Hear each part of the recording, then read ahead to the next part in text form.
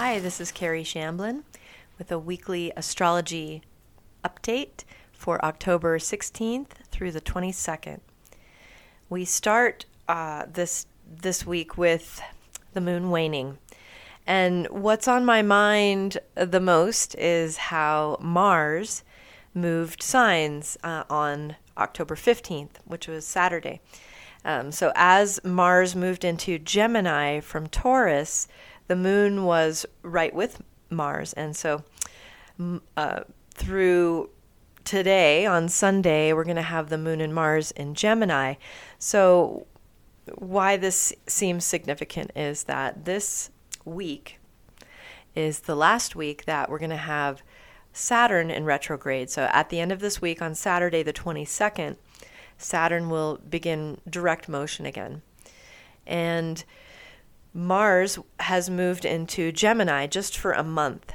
So it looks to me like this month between mid-October and mid-November could be very, very active because of this Mars transit. What's going to happen is Mars goes just a little bit into Gemini.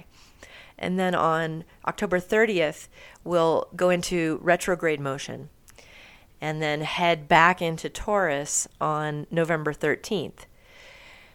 Continue in retrograde motion until January mid, and then resume direct motion there and remain in Taurus in direct motion through March 12th.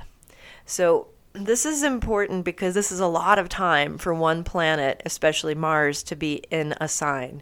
So this month, from mid-October to mid-November, we get Mars in a new environment and then turning retrograde. So what I think this means is that we have the opportunity to kind of recalibrate, reassess, reanalyze our planning. And this month could be a time where we really sort of rework some of our ideas. We may have been really resistant to changing something. And this is the time where we may be able to see that we can change a few things.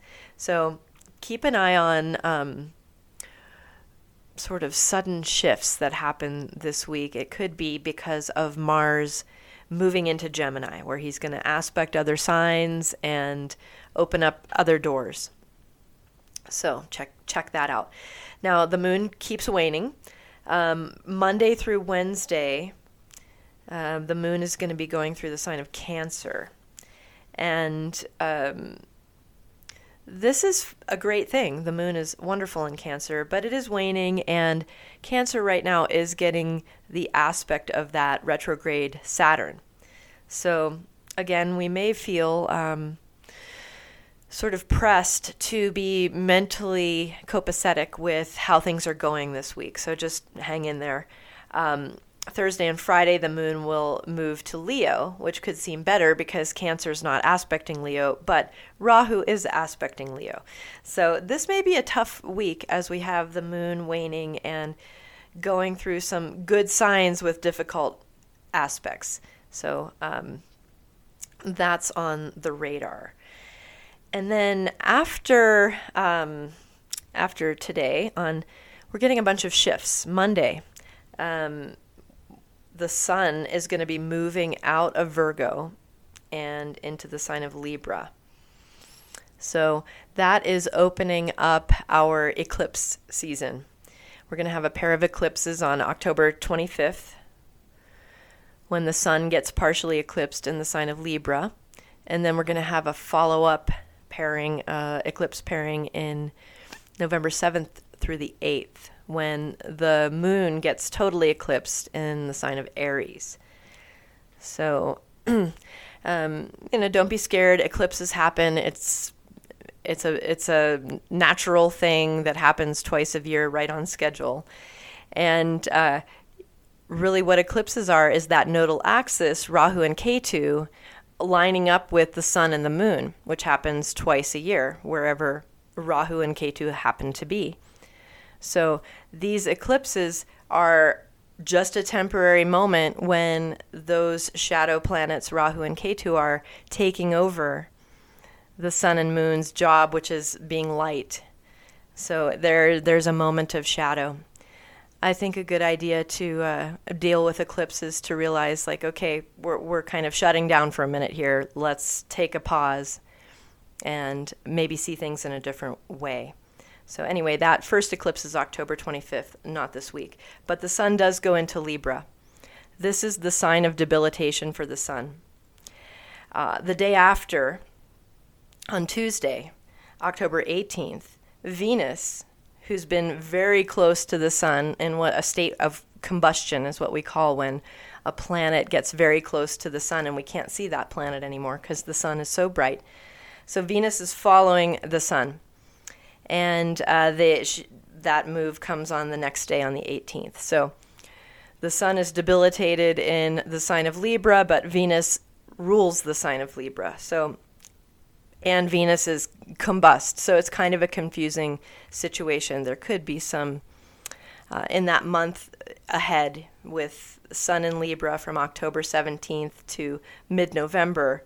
Again, we're at mid-November as a point. There could be a lot of action in the sense of relationships and trying to balance the dynamic between personal needs and what's required to be in relationship with another person or a group of people. So that is ahead. And then on Saturday, Saturn will go direct. In the past few months, we've had both Jupiter and Saturn in retrograde motion. Retrograde motion happens for those two outer planets every year for a certain amount of time. At this time, they're both doing it around the same time.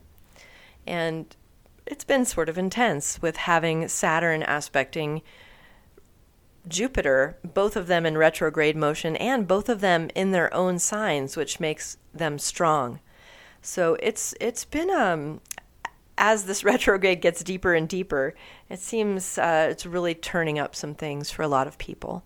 So with Saturn going to direct motion, that may be good for some people and more challenging for other people. But it may also be a little less confusing with the aspect of Saturn on Jupiter. So Jupiter will be assuming direct motion on November 23rd. So realize that this has been kind of an intense transit over the summer with these two outer planets in this type of configuration. So let's see what happens after Saturday when Saturn goes into direct motion. That might change some things for some people. Saturday is also a Dhanteras, which is the first day of Diwali, which many celebrate in India and around the world. So for those of you who celebrate Diwali, happy Diwali. May it be a season of light and hope and peace. Thank you. Talk to you next week.